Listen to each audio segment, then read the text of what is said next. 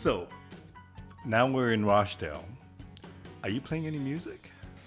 That was a really sort of a downtime because really it was a challenge just to survive, playing music, and the band was scattered, and there was a little bit of drug use involved as well. For me, that wasn't the most important thing, but that was sort of getting in the way, and we were living in. Sorry, do you mean that you were getting into drugs and it was getting in the way, or that other people were taking Other people were taking it more seriously than me, but I was doing it too.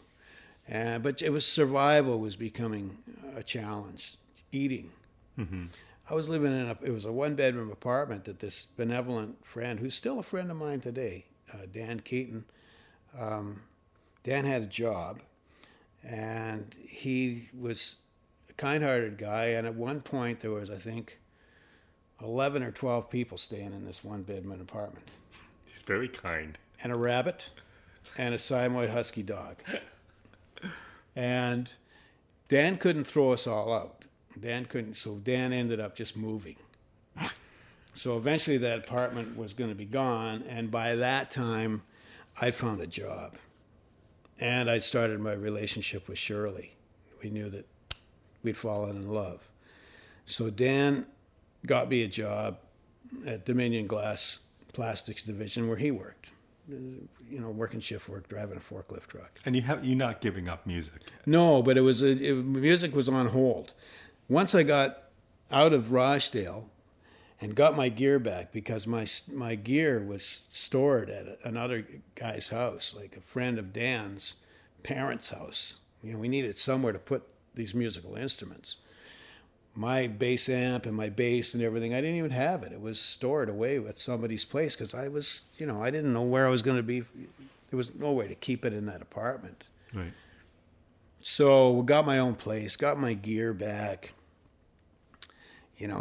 I'm living with a fantastic woman, and I'm thinking like, wow, I got a job. I don't mind it. It's better to have money than to not. Now I can start focusing on getting music happening again. So I was the one who rounded up the other guys and made the proposal to Paul Schaefer, like, let's get a band together. He was going to university. He didn't have anything, he hadn't been discovered yet. That was coming soon, but he needed somewhere to play as well. So we put this band together, myself and Dave Smythe and Jim Ragg and Paul, and I moved into one place, and then Shirley and I had moved into a smaller place to get rid of the people that were trying to come and sleep on our floors, because there were so many people that we knew that had nowhere to go in those days. So we wanted to get away from all of that. She was working, I was working. We just didn't want to have any part of, having people sleeping on our floors that were homeless. So we got another place. We figured our way around that. We'll get a small place. We get a room and a kitchen so we can say to people, we don't have enough room to put you up, right? So we moved into this other place, but I found out there was a room right underneath us that was vacant and really cheap. It had no facilities. We could rent it. The band could rent it by the month, and that would be our rehearsal room. And I lived right above it, so what didn't matter about noise or anything. So that's what we did. We moved our gear in, and we started a band, and we called ourselves Mockingbird, and we started rehearsing, and we rehearsed more than we played, but we did do a few gigs, and that went on for a while until our drummer, he was the one who drugs kind of overtook him. It was sad because he was young. He was younger than the rest of us, right? By this time, he would have been maybe 18 or 19. And we were all now in our early 20s, and Dave and I were in relationships, and Paul was a serious musician student, and Paul was getting discovered by different real musicians in Toronto and theater people and all of that, and so that band kind of disintegrated. And but Dave and I still had a connection. We wanted to play music, and at that point I couldn't I couldn't think about playing music with other people other than my guys that I came to Toronto with. I didn't have any other connections. Mm-hmm. You know, some of the other friends I had, like my friend Dan Keaton was the guy who'd put us up in the apartment in Rochdale. He was a songwriter, an acoustic, sort of a folky kind of guy. And he knew some other guys that played bluegrass and country music. And I'd sit in with them, and when they would get together for what they referred to as pickin' sessions, I'd play with them just to play. And I learned a lot doing that, you know, about that style of music, and it was keeping my chops together. But I was getting more into blues at the time. I was buying blues records and really, you know, going to see people like Muddy Waters and Howlin' Wolf and John Lee Hooker, seeing them live, Bobby Bland. You'd go to rock shows then, and John Lee Hooker would be opening for The Who, you know, and Muddy would be headlining at the Rock Pile, or Paul Butterfield. We were huge fans of Paul Butterfield. And we still wanted, you know, I still wanted to get music happening. And the band that we had disintegrated. You know, Paul went on to bigger and better things. And Dave and I ended up in a band that was sort of a cover band. We had two singers, me and him and a drummer. And we were thinking of the Toronto nightclub scene at the time, you know, where you did the hits of the day and you worked 6 nights a week. And we were putting a band together, and that was our goal. And while we were doing that, we were discovered by, I don't know whether we answered an ad or whether they found us, but there was this singer, rockabilly guy named Matt Lucas, who had a rockabilly hit with a song called Moving On. Mm-hmm. He was from Memphis, and he was living in Canada. And he'd had a hit with Moving On, a rockabilly version of I'm Moving On, the Hank Snow tune. And he'd hooked up with this guy, Heavy Andrews, who was a thug, but he had been Ronnie Hawkins's bodyguard, apparently. Okay. And he was the manager of Matt Lucas. Heavy Andrews, perfect name for this guy. So somehow they found us, and they came to listen to this band that we had. 2 singers, a guy and a man and a woman, and in the rhythm section. And they said, yeah, we want to hire you guys, be part of the Matt Lucas show. Are you into that? You know, we'll pay you $150 a week to be in this band. And I'm thinking, yeah, there goes the day job. Mm-hmm. Because just a little bit prior to that, I was whining one night to Shirley, saying, by this time I was a father. I was a parent. My daughter was a year old, you know, because I'd gone the other route. There was music and there was family. The only 2 things ever in my life. And I'd started a family. I really wanted a family. I really wanted to be with her, and we had a child, and, you know, the other thing was music, and I thought I could do both. And I was whining one day about, I came to Toronto, you know, and to be a musician, and I'm doing nothing. Right. You know, my career is going nowhere. And I said, I'm working this job, and, you know, they like me there, and they keep promoting me into better positions and that, but I hate it. And she said, well, why don't you just quit? Just be a musician then. Oh, you know, okay, that sounds like support to me. So when we got this offer from Matt Lucas and was going to pay $150 a week, yeah, sign us up. We're in. We'll be your band. Well, first thing they did after we signed up was say, those 2 singers you got, get rid of them. We don't need them. We got Matt. Mm-hmm. So we had to fire these 2 singers. Well, the guy had just got out of jail. He was an ex-con. So which guy? The singer in our band that we had. Frank Paddle, I think was his name. He knew another buddy of mine who had done some time as well. And so these were guys you don't want to mess with. And so we had to fire him. And it was like, you know, we were kind of afraid that, you know, there was going to be some serious repercussions that, you know, he was a tough guy. We thought, you know, but we did, you know, we unloaded him. And now it's like, I can't remember the drummer's name. So there's the 3 of us, and we're going to be Matt Lucas's band. So we go to rehearsal, and there's this other guy there, this tall guy dressed in black shades. He's a harmonica player. Turns out to be Fraser Finlayson, who's, you know, became a lifelong friend of mine until he passed away a few years back, right? Fraser's the harmonica player in the band. And they're doing blues, and they're doing rockabilly, but they're also doing all of this schmaltzy stuff like tie a yellow ribbon around the old oak tree and Right. knock 3 times and all of these weird tunes. But that was the in for getting into that nightclub's bar band circuit. And Heavy was the manager. And Heavy would say things to us, like, son, if I tell you a jackrabbit could pull a boxcar, saddle that motherfucker up. Like he had all these great sayings like that. And so we sign up to be in Matt Lucas's band. And we start rehearsing. And the drummer can't play shuffles and the rockabilly stuff right. And Matt's a drummer as well. Like when he cut I'm Moving On, he was a singing drummer. So Matt says to him, I think the guy's name was Charlie. Charlie, let me show you how to play this stuff. And he gets down behind the drum kit and he starts playing this pretty good shuffle. But while he's doing that, he puts a ding in Charlie's skin of his snare. He didn't break the snare, but he put a little divot in it, right? So the drummer gets mad and quits. It's like, Jesus, we don't have a drummer. So Matt says, don't worry about it. I'll find us a drummer. Okay.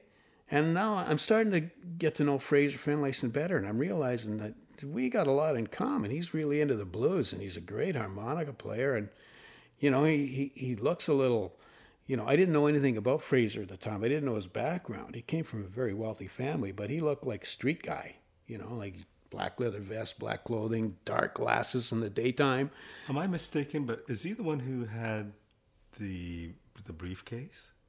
Is he the one who brought his harmonica in a briefcase, and that's what the Blues Brothers copied, or am I making that up? Fraser used a briefcase, and maybe they did get that from Fraser, because Fraser was a friend of Aykroyd's. He knew all those guys. Yeah. He used to use a skinny black briefcase just like those guys did. Yeah, that could be true. I had heard something like that at one point. That's probably right. And he was one of those kind of, he had the look and he had the playing ability and singing to back it up. Like he was opening the show for Matt Lucas and he was good. Mm-hmm. So Matt, we get together and he says, okay, I got a drummer that I'm auditioning, that we're going to audition today. We're going to try him out, see if he's good for the band. So this guy comes down, he's nervous, he's sweating, he's soaked. He gets, and he sits behind the drum kit and Matt says, relax, man, you got the gig. The guy hadn't played a note. He was terrible. He was awful. So the band wasn't very good, right? But anyway, we go off and we start doing gigs, and this is great. Like, there's bookings, and, 1 week after, in those days, we played 6 nights a week. First gig was in Richmond Hill. We go up to play this place in Richmond Hill, and unbeknownst to us, there's also topless dancers are part of the show. So while the band's playing, on either side of the stage, there's these round tables. We start playing the first song. These 2 women came out, off go the tops. They get up on top of the tables and they're dancing while we're playing. All right. It's a gig, So we're up in Richmond Hill, and Fraser and Matt are staying in Richmond Hill. But Dave and I and the drummer are commuting. So one day we go up. I guess we had to go up early for a rehearsal or something. And Matt had done an interview with a local paper, and he's the day before, and the paper had come out. So he sent me and Fraser down to the local newspaper office to get 20 copies or something like that, because he was really good at getting press. That's where I started learning about promotion and all of that from him, right? How you could do it yourself, how you had to do it, right. Publicity. So we go down and we get these papers, and we walk home with the papers, and on the way we stopped off at a little park, probably to smoke a joint or something like that, I don't remember. And Fraser says to me, I just want to tell you, he said, you and I are getting to know each other, and I like you, and I just got to fill you in on something. Nobody can quit this band until it's the right time to quit this band. I said, what do you mean? He said, well, let me put it to you this way. If anybody quits this band before it's the right time, good chance you'll end up in a wheelchair. He says, that comes down from Heavy. Right. Heavy Andrews, the manager. I go, well, all right. I'm not really afraid of Heavy Andrews. I know some tough guys too. But thanks for the tip-off. And from that point on, Fraser and I were very solid. Like, it was made clear to us that we would stay in that band until we were fired. We couldn't quit. And about 3 weeks later, sure enough, we got fired. You know. Were you getting paid $150 a week? Yeah. Okay. Oh, yeah. So that was pretty good money back then. It was great money. And I'd been working a day job for a couple of years prior to that. So I was eligible for unemployment insurance, which I'd filed for backup in case, you know, the band thing didn't work. And just about the time we got fired from Matt Lucas's band, that kicked in. So, you know, I had a cushion there so I could continue. And so we got fired from Matt's band, and that was kind of hilarious. We were playing at this club, and Matt sat us all down. And the very last night that we were playing, like, the drummer was just horrible, so the band wasn't any good. And on the very last night of that particular gig, the drummer, halfway through the night, his foot pedal broke, so he just picked it up and threw it over the front of the kick drum onto the stage. And unbeknownst, and he seemed really weird. Well, we found out later that he was high on mescaline, and he was worse than he really, you know, he was even worse than what he had been up until that point. So it was just terrible. Right. And we got fired at the end of the night because Matt had already made plans for another band that he was going to hire that Fraser had sort of influenced him on hiring. Some guys from the States, and, you know, they wanted us out. So at the end of the night, Matt sits us all down at a table, and he's hemming and hawing about trying to fire us, and he can't really come up with the words. Heavy Andrews walks over to the table, and he says, "Give it to him straight. You're no fucking good. You're all fired." That was that. But luckily... How did you feel? Dave was really mad. He stormed out of the place. I don't know. I guess at the time I knew that we weren't very good. I had already experienced a bit of rejection in the music business. I don't remember being crushed by it. And, you know, around that same time, it was either right after we were fired. Fraser was doing a gig at a place called Forbes Tavern with the new guys from the band, but the bass player hadn't made it into Canada yet. He was from Detroit. So they called me up to come and play. Because I think as soon as everybody else left, you know, Matt said to me, you know, "I really like you, you know, you play okay and you're a nice guy, but I got to have this whole new band, right. You know, so sorry, but you got to go too." So I'm doing this gig with Fraser and these guys that are going to be Matt Lucas's new band.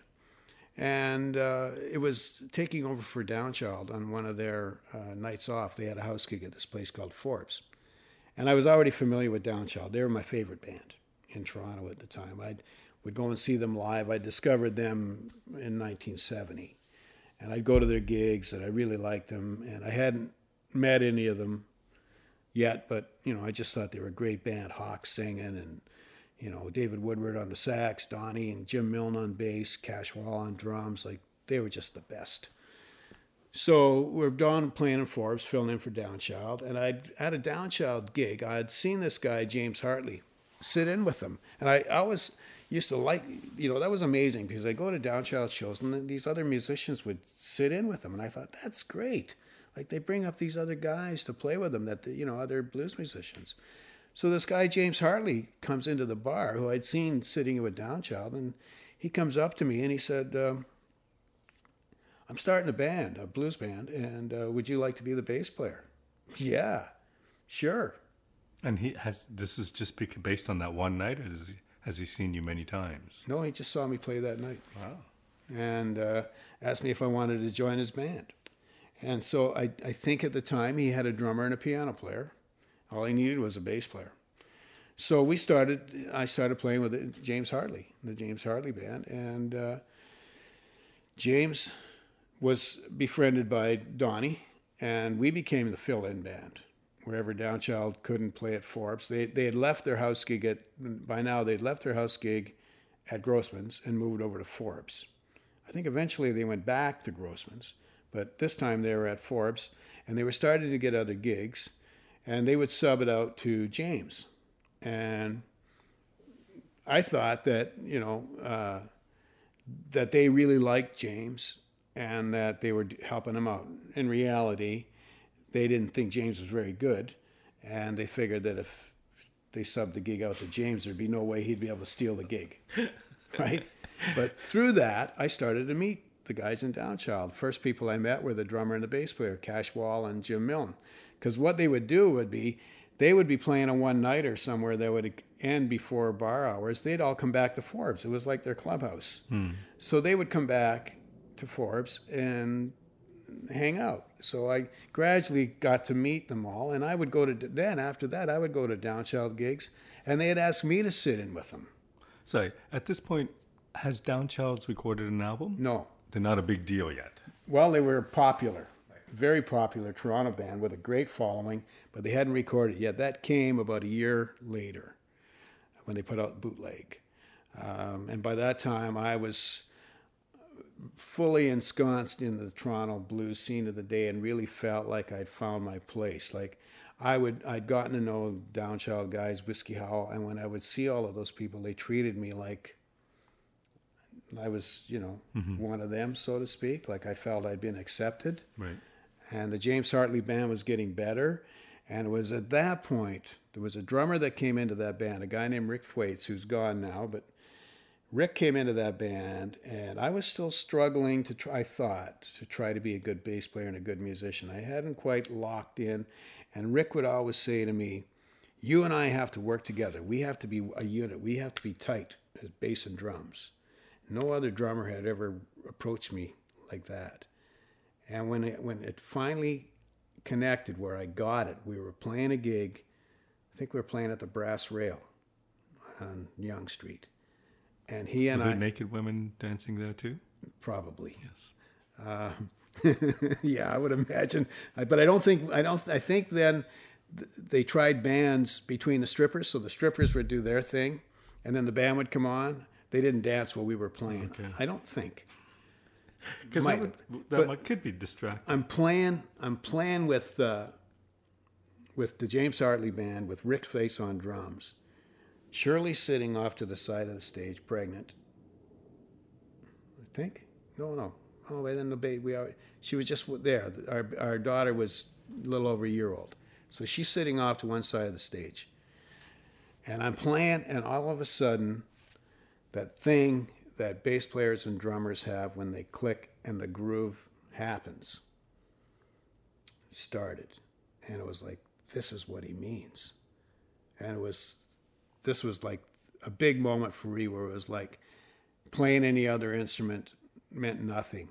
I really want to be a bass player. If this is doing it right, this feels so good that this is all I want to do from now on. I just want to play bass. I had the right bass. I'd finally found like a really good bass, which I still have today. My gear was getting better. I'm looking over. I got my wife beside me. I come off the bandstand and she says to me, you were really good tonight. And, she'd noticed that something had changed. I'm surprised that, I don't know because I'm not a musician, but it seems like a long time until you felt that certain locked in thing with the it was probably about 17 to 5 years.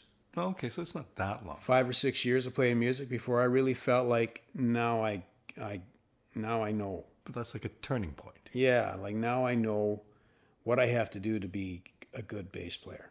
And I want to be a good bass player. And I was getting compliments. Like the guy who was a bass player in Downchild, Jim Milne, he's one of my, one of my influences really, even though I'm probably a year older than him, but around the same age. But we would have these conversations about bass playing, and he was always, we both played Fender basses. We both liked the same blues artists. We'd have great conversations, and he was always very supportive of me, and I'd show up at a Downchild gig, and it'd be, come on, hand me the bass, and he could go chase girls, and, didn't have to worry about me. I was a married guy, so I'd go up and play the bass while he, tried to get lucky for the night. And Donnie and Hawk were always really friendly to me, and by that point, I'd got to know them too, and, I was on my way. I just felt great, So Going back to being locked in, I mean, it sounds like I understand the concept, but it can't be easy to do that. I mean, not you can't automatically do that with with every drummer, no matter how good you are, right? You're right. There's chemistry of some sort. You're right. Yeah. Yeah. But once you feel that, that's what you probably hope to attain every time you go out. Yeah.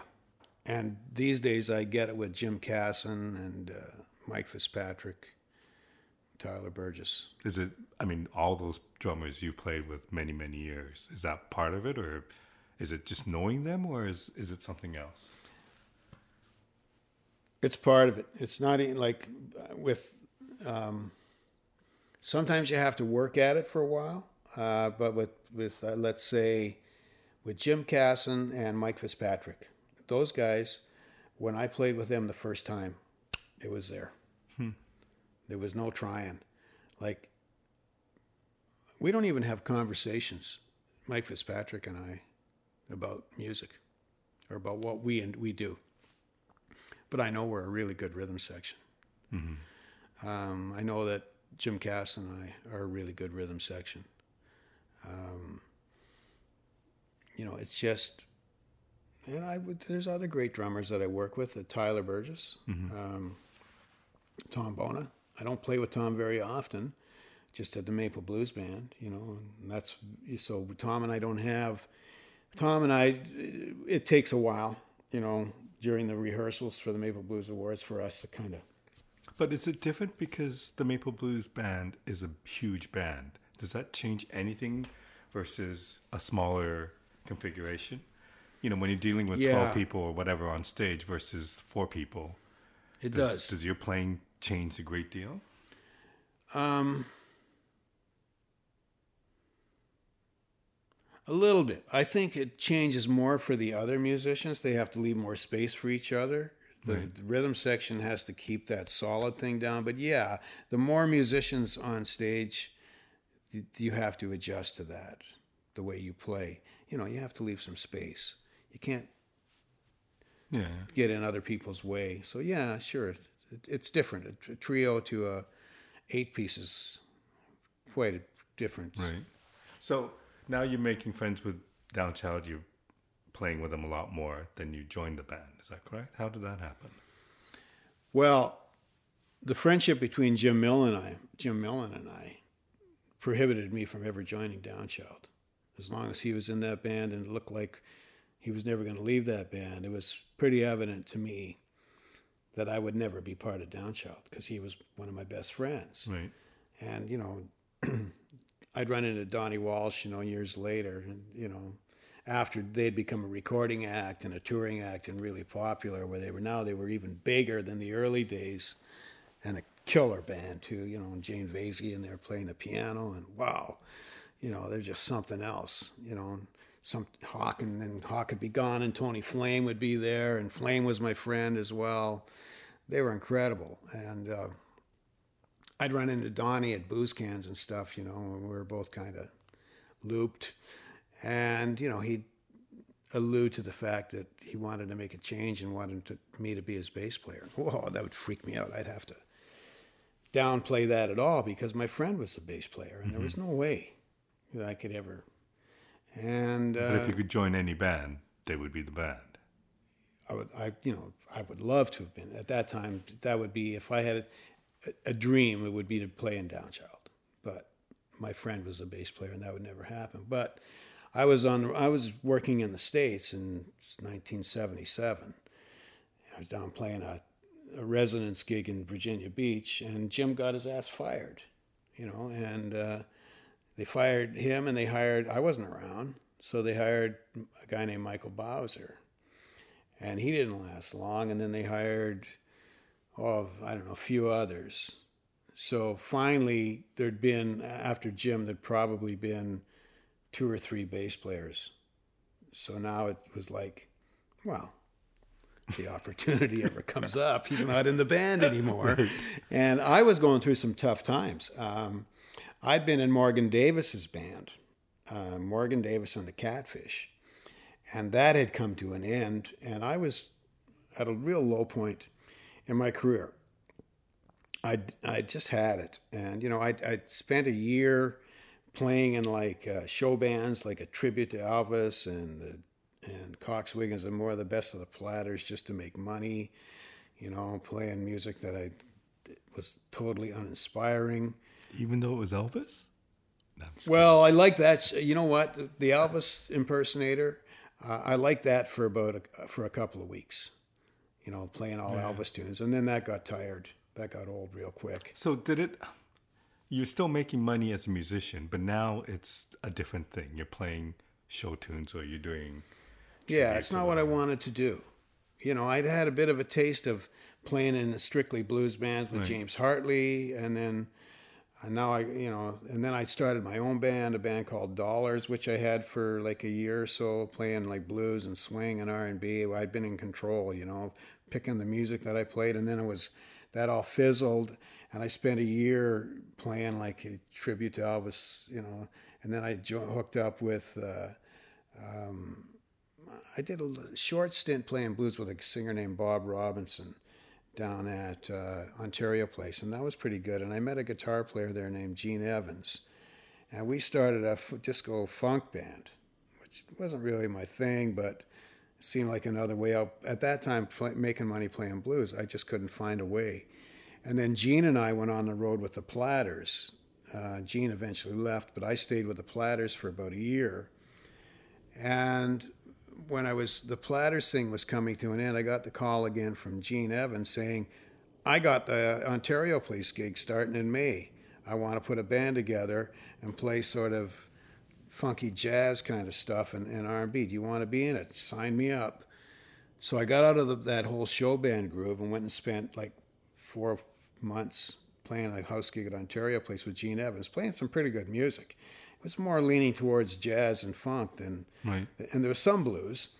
And that's when I got the call from Morgan Davis, who I'd known for years, and to join his band. And I played with him for a while. And then when that fizzled, after about 6 or 7 months, I was really down.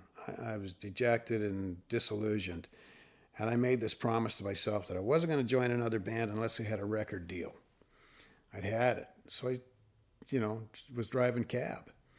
And I'd figured out a way how to make money driving cab. And I became a cab driver. Like, I got behind the wheel of a cab and I went, I've made no money doing it the first little while I was out. And I decided that the only way I'm going to make money is this if I become a cab driver and use that frame of mind, like a real downtown street hustling, downtown Toronto cabbie.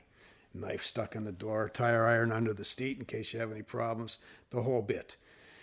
And I was doing that, and I stopped in at the Isabella Hotel. I'd been doing that for about 4 or 5 months. I hadn't even touched my bass in that period of time. My instrument, it went under the bed. I wasn't doing anything in music. And I was just consumed with making money driving cab because you had to do it 6, 7 days a week, right? And one night I stopped by the Isabella Hotel, and I went in, take a break, and maybe I dropped a fare off there and decided to go in and have a quick beer and then get back into the cab, And I go in and I run into Tony Rondelon, who was a sax player in Downchild at the time, and Tony says, "What are you doing?" And I said, "Well, tonight I'm driving cab." He said, "Go talk to Donnie." He said, "We're getting ready to make a change in the bass player, and we're going in to record a record. You got to call him, like right away." So I did. Next day, phoned Donnie up, said, "I hear you're looking for a bass player, and I'm definitely interested. Come on over." So I go out over to his place on Crawford, and Donnie the Blues Brothers had happened for him by then, right? And so Donnie had already had a pretty good Downchild career. By that point, he probably had 3 or 4 records out. Right. Been touring the country back and forth. And they would have had a hit by then? Flip, Flop, and Fly, right. that had been and gone, but they were really a solid happening band. But they hadn't really had anything going on, and all of a sudden, the Blues Brothers hit. And there was this article in one of the Toronto papers where Donnie had just got his first royalty check for like $50,000 or $60,000 or something like that. And a record deal with Attic Records to put out a new record. He hadn't had a record in a few years. And I'm thinking, Downchild's loaded. they're doing a record. This is how this is perfect. This is exactly what I wanted. Now I can maybe get out of cab driving. So he has me over for the interview to join the band, and we have this long conversation. And at the end of it, basically I had the gig.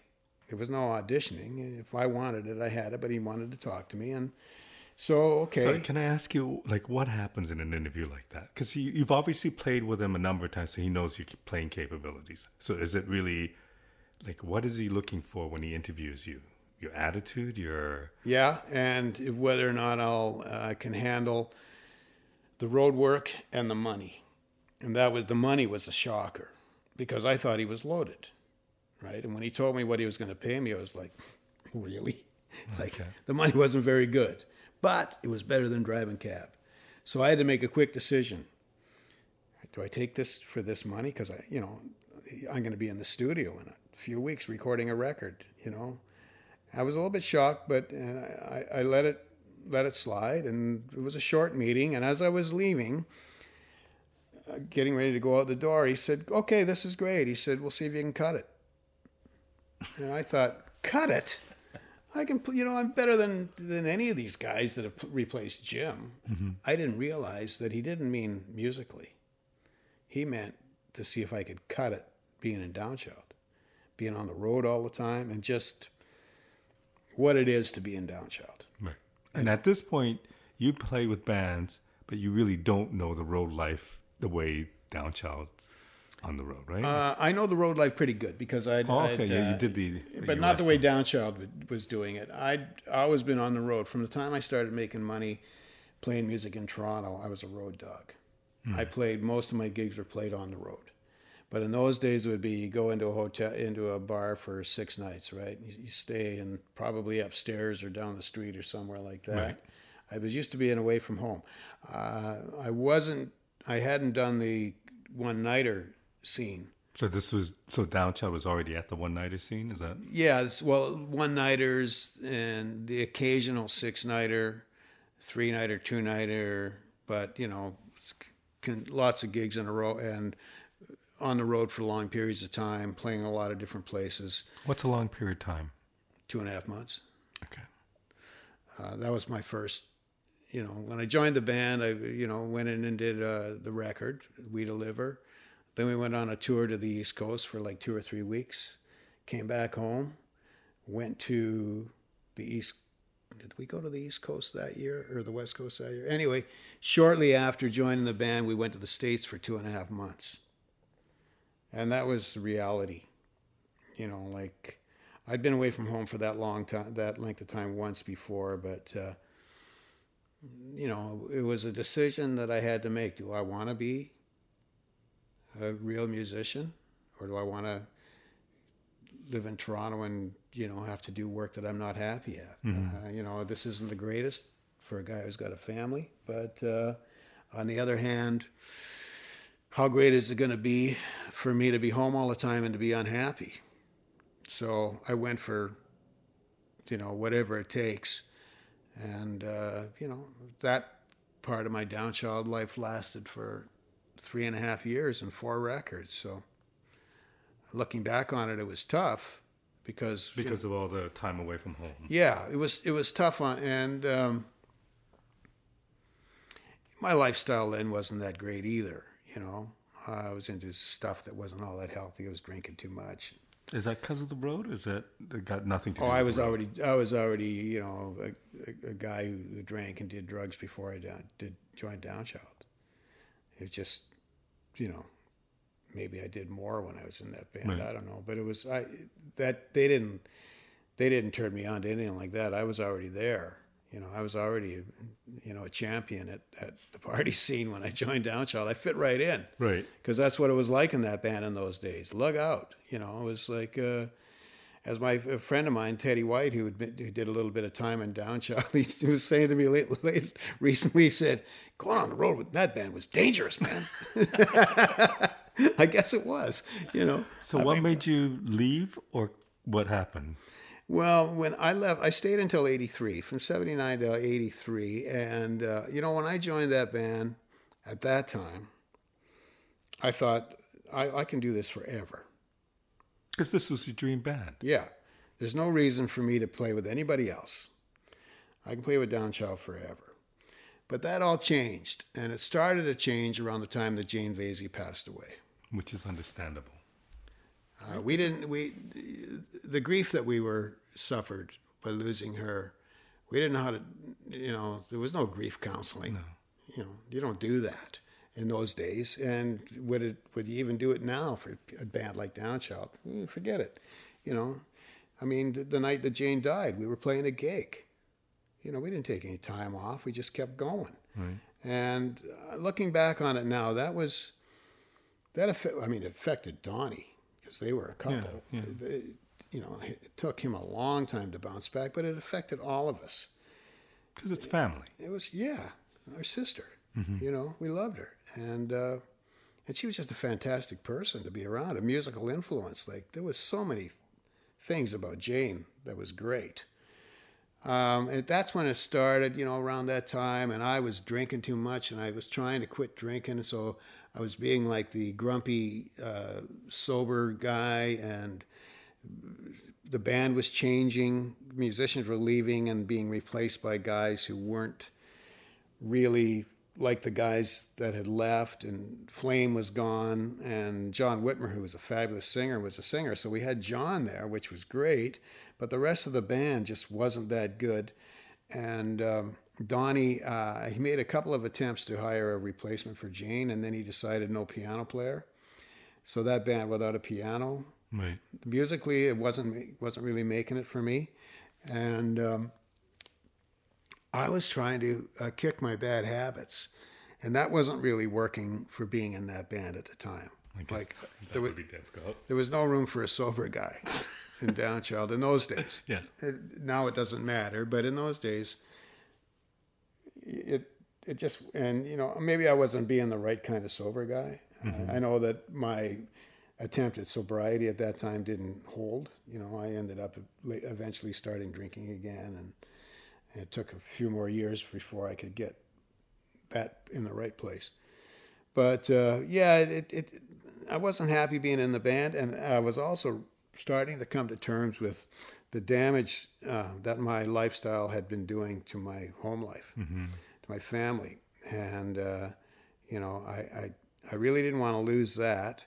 My daughter was becoming a teenager. I didn't want to lose contact with her.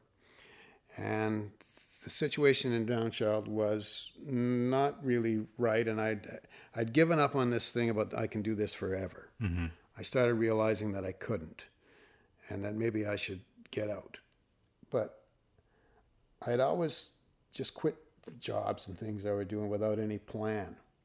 If I was unhappy prior to that doing something, I would just quit. And then, oh shit, what am I going to do now? I don't have a job. This time I figured, I'm going to plan it. If I'm going to leave Downchild, as much as I don't want to, I got to make sure something else is in place before I go. Right. But that never happened because Donnie fixed that. We were doing a gig in Thorold, Ontario, and up until that point, he always had road managers and stuff, a buffer between him and the band to handle things. Mm-hmm. But things were deteriorating so bad that there was no road manager. So it was back to like Donnie dealing with the band. And at the end of the night in Thorold, the next day we were supposed to go and play a early show, like a noon, 1 o'clock in Ottawa for the Tulip Festival, of all things. And our pay rate in those days was you got a weekly salary. If we didn't play 6 nights, you got a half-pay week. So this would have been a half-pay week, but now the extra gig had been added on to the Sunday. So some of the guys in the band thought that we should be getting extra money for Sunday. And Whitmer and I, who were the veterans of the band at that time, were basically just rolling with it and going like, half-pay sucks, but, right. Because in some ways, this is still a pretty good gig, right? Compared to what other bands have been. Compared to anything else I had right. to offer me at the time. So we're in Thorold, end of the night. Donnie's paying everybody, and he's hammered. I mean, he was dealing with the loss of Jane, still dealing with it. He hadn't got over to it. He was in not a very good place at the time.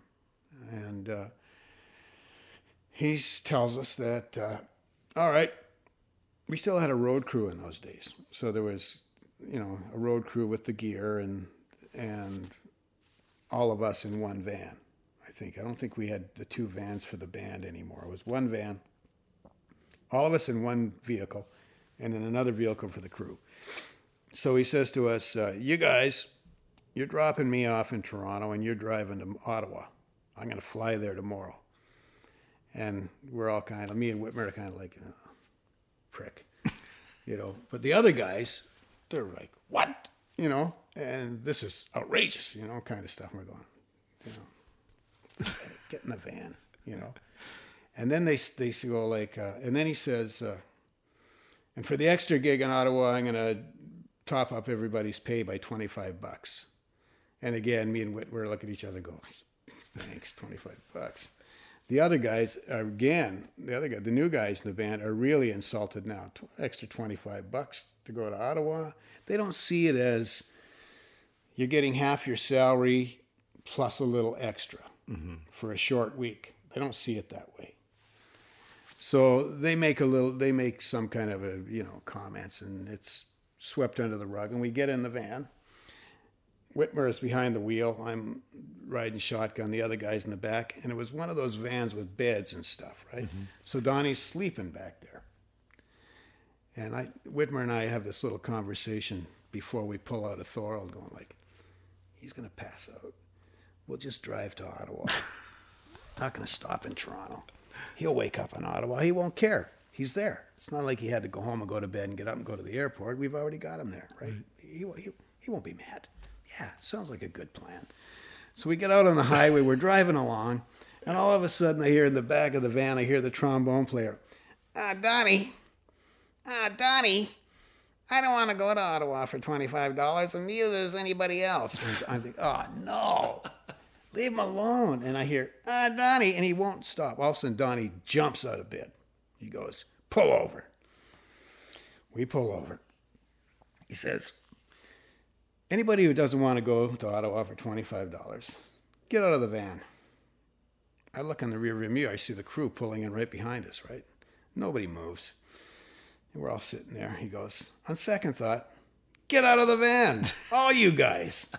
So we did. We got out of the van. He got behind the wheel and drove away. And we got into the crew van and drove into downtown St. Catharines. And one of the guys had a brother in St. Catharines who came and picked us up and drove us all back to Toronto. So we all went home to Toronto and went to bed. The crew went home, went to bed. Donnie went home and went to bed. And then at noon the next day, the booking agent gets a call from Ottawa. Where's the band? It took Dawnchild a while to get gigs in Ottawa after that. Wow. And we just blew it off, right? So he'd looked upon it as he'd fired us all. So he had to go and right that wrong, the next day or a couple of days later. So he drove around to everybody's house to rehire the band.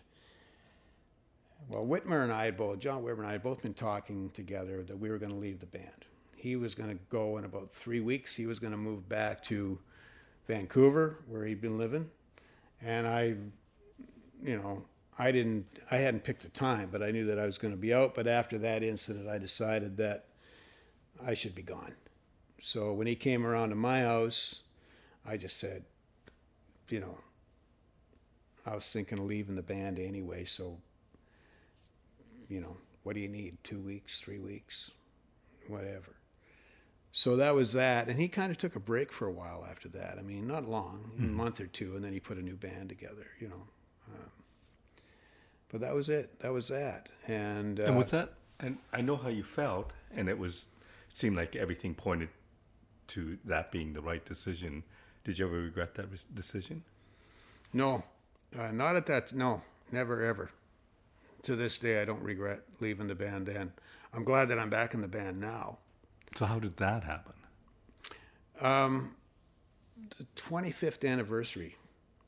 They were doing it at Grossman's for a week, and they were rounding up as many of the ex-band members as they could to be part of it. Okay, so at this point, Why you're not playing? What's your relationship with Donnie like? Well, pretty good. Okay. The one thing about Downchild, if you leave that band, as long as you don't do something totally outrageous or really screw Donnie around, you can come back. Yeah. It happened numerous times before me. There were lots of guys who've been in the band more than once. I didn't think about being in the band again, after that time. And then, in the interim, a lot of stuff happened for me in the period where I was out. Right. I had the Kendall Wall Band, the whole thing that I did, all the stuff that I did with that band. I learned how to be a publicist, how to be a promoter, A booking agent? Yeah, all the different other aspects of the music business that I learned. So it was a very good period. When I got back in the band, it was around the 25th anniversary. I went and I was asked to be part of it, which I was thrilled, to be asked. Right. And I went and did my night. Hawk was singing. It was great. Grossman's. And I remember leaving that night after it was over, feeling really good and thinking, what if? And at that point, I sort of decided that, if I ever had the chance, I'd probably do it. Another year or two went by, maybe about a year. Gary Latimer was the bass player in the band, and Latimer started calling me to sub for him, and nobody had ever subbed out of Downchild.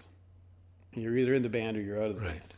So I found that a little strange, but I went and did a couple of gigs with him, and it was a different band. It was the band that it is now, with Chuck singing, Fonfara, Pat Carey. Tyler Burgess was playing drums at the time.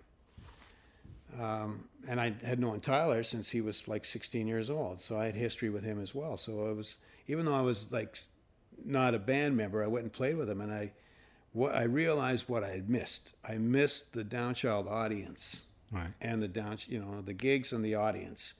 The music was all different. It was a good band, but what I missed, and I really liked the new stuff that they were doing, that I had to learn to be, Latimer's sub. But the thing that struck me the most was I missed the crowd. If I miss anything about this band, it's their audience. Right. And they also had a bigger audience than most, right? Yeah, and it's a great audience, big or small. The people that come out to see Downchild are great. It's just a great crowd. And even if they're new to Downchild, it's great. It's fantastic. So, I'm subbing for Latimer. I did a couple of gigs, and they were going down. Some of them were going down to Florida to do some gigs and use some guys from down there because they couldn't afford to take the whole band. And they played a New Year's Eve gig in Toronto, and then they headed down to Florida. This was when Donnie used to spend time in Florida in the winter. Mm-hmm. And I got a call while they were in Florida from Pat Carey saying, Latimer just quit with no notice after New Year's Eve. He moved to Calgary. He didn't even tell us he was going. He said, when we come back, could you sub some more gigs with us until we find a bass player? And I said, sure. And then when they came back on the first gig, and by now I realized that I think I want to do this again, I'm going to tell Donnie that I'm available if he wants me. So on the first gig, I went to Donnie and I said, I can do this again. And he looked at me and he said, don't you and I have a problem? And I said, no, we don't have a problem. He went, okay. And that was that. I was back in the band. Because during the period where I had the Kendall Wall Band at the Black Swan, he used to come and be our special guest. He'd come and hang out with me. We were still making music together on occasion. I used to book Downchild at the Black Swan. I used to book Downchild at the Silver Dollar. So did he think that the problem was that you had a problem with him? Like he wasn't sure? Yeah, he couldn't remember. Something went down. He doesn't like to talk about the getting out of the van. Right. Yeah. That's been an embarrassment to him for years. Right. So he didn't want to, come right out and say, I fired you, or you quit, or I made you get out of the van. He just said in his way, don't you and I have a problem? Because we were having a problem with me being sober and him not. Right. During that time, we were not connecting. It was difficult. And he might have met that. And by now, this time, me wanting to come back in the band, I was a sober guy. I wasn't drinking. I hadn't been drinking for a while. It was totally in my past. I was never going to do that again. I wasn't going to do cocaine anymore. That stuff was all out of my life. I was still smoking pot. Took me a while to get rid of that one. But I was a different guy. I was much healthier. And I liked the way Downchild was at the time. They weren't playing as much. Like the road work wasn't as stressful as it had been when I was in before. They were still going on the road, but it was being handled differently. I liked the guys in the band. I knew them all, but I didn't know them all as I do now. Right. Like now I know all those guys were brothers. And then I knew Chuck and Pat and Fomf, and I really liked them. Knew they were good musicians, and I liked the fact that they all did stuff outside of Downchild. When I was in the band the first time around, that never happened. You were in Downchild, and that's what you did. But when I got in the band that is now, Chuck had his thing, Pat had his thing, Fomp did his thing. They did things together. When I joined Downchild the second time, Chuck had a house gig where Latimer was the bass player. I got that gig right off the bat. It just made a lot of sense. I mean, most people in Canada would know Downchild and probably would have seen them. But there are a lot of people who don't know Downchild.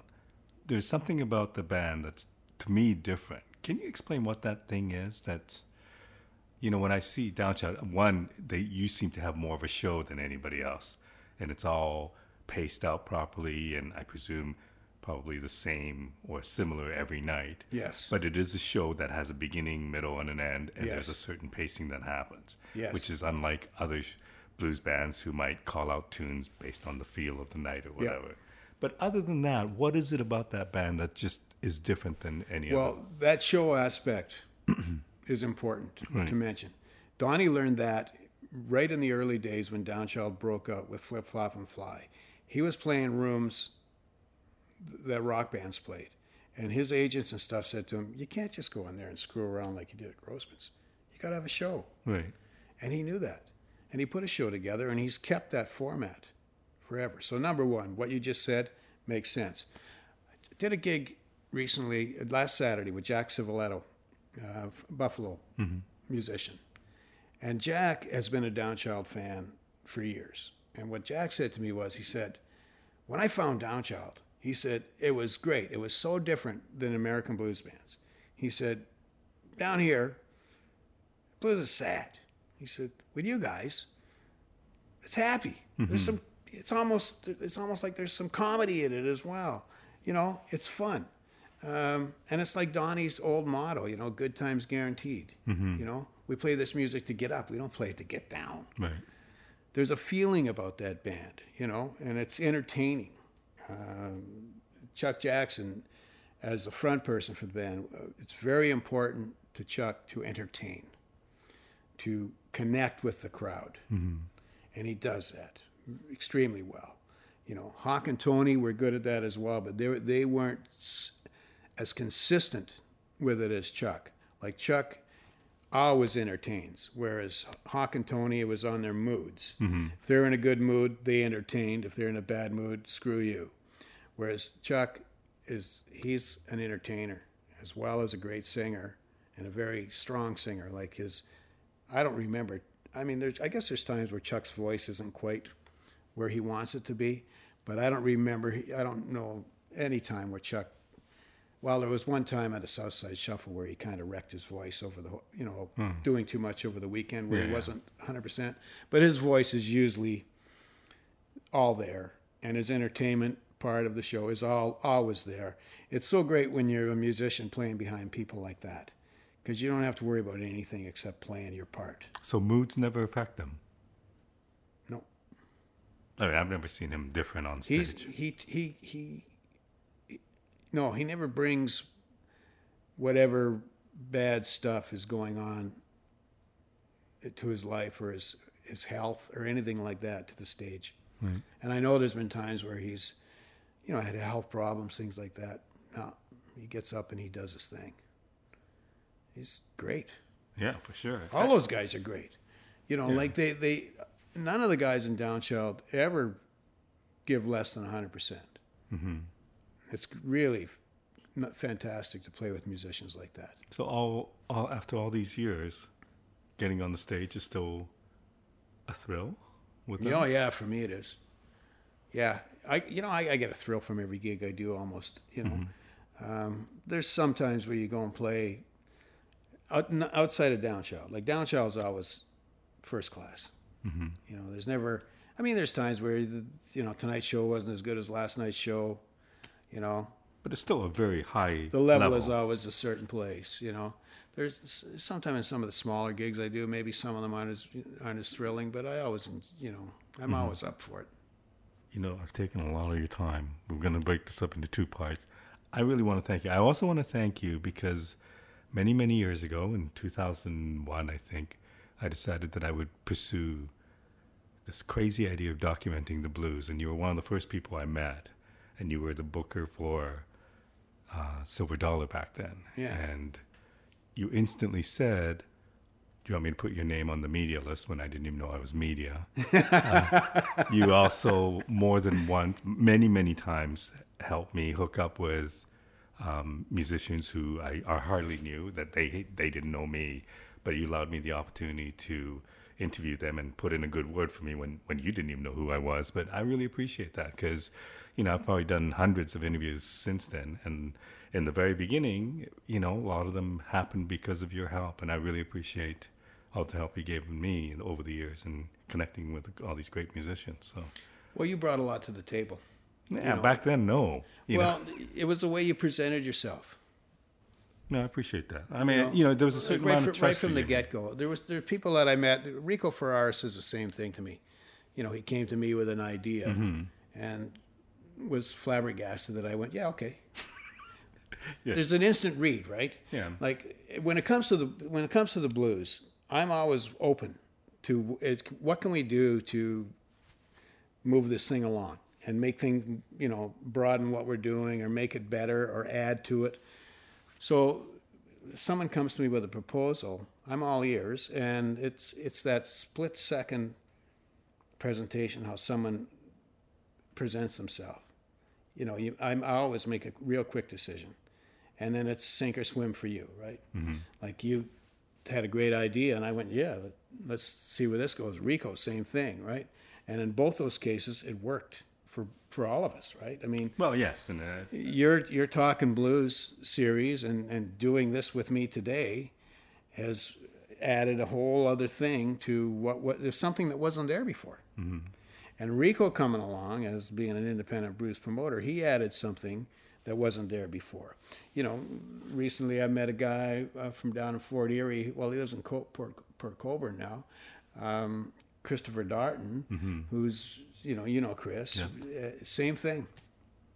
And we should mention, Chris did this amazing documentary, which you can see on YouTube, about the Kendall Wall Band. Yeah. That everybody should check out because it's not only about your band and your history, but it's about the Toronto blues scene at a certain point, which is a neat time capsule that he captured. He was another guy who came to me and said, I'm doing this, can you... I think originally it was, he came to me and said, I'm doing a documentary on Richard Newell. Mm-hmm.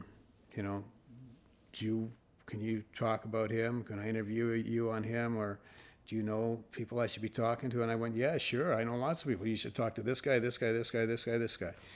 And, that's how my relationship with Chris started. It was just, he came to me and there was a good feeling, instantly. It wasn't like, got to check this guy out. There was none of that. Hook me up to your website or give me none of that. It's how someone in the first meeting really, if it feels right. And I was right with Chris because when I was, rescuing the Kendall Wall recordings, and I sent that little media release out to people saying, is there a story here? He got back to me and said, I think there is. Yeah. I'd like to document this. And it was originally started out to be documenting me taking these old recordings and making them and releasing them. When he got into that, he realized that, there's a story about this band as well. And he expanded it, and he did me a big favor, a huge favor, by doing that documentary. Yeah. Because that was a period of my life, which was really good, that was gone and hadn't been preserved well. we had a couple of shitty sounding cassettes, and people would come up to me all the time and say, "Oh, I used to have so much fun at your Saturday afternoon matinees. I saw you with this person, with that person." And the people that, were there always said great things about it. My family loved it. I got to meet all of those great blues musicians from across Canada or from the States, and got to play with them and, sort of be included in their world. And it was all like this kind of a thing in the past where the documentary saved it all. Mm-hmm. That and the recording, right? So what a gift. For sure. So if you haven't seen it, it's on YouTube. The Way We Was, I think it's called. The Way We Was, yeah. The easiest way is you just go to the Kendall Wallband website. And there's a link right there. It takes you right to, or you can find it on YouTube called The Way We Was. But yeah, and it's unfortunate that the financial backing didn't it's a tough one. Happen for that. But yeah, we know how hard that is in that part of the business, right? I know there was, there needed to be some money raised to make it into a commercial release, and that never happened. But it's out there for people to see, and people come up to me all the time or contact me and tell me how great it is. So I'm happy for Chris that his first thing out of the gate, doing a documentary, has got such good reviews, and it's something that he can use to further his career, right? Sure, because he's a talented person. Yeah. But I thank you, because I really feel like part of my journey and the places and the people I've met were made possible by you, and I want to thank you for that. That's nice to hear. So I'm glad. And thank you for doing this. I really appreciate you spending some time. Way more time than either of us thought, right? But it was still great. Thank you so much. Yeah, it'll be an hour. 3 hours later. I meant to say to you at the time, well, don't let me talk too much. Too late for that. Thank you.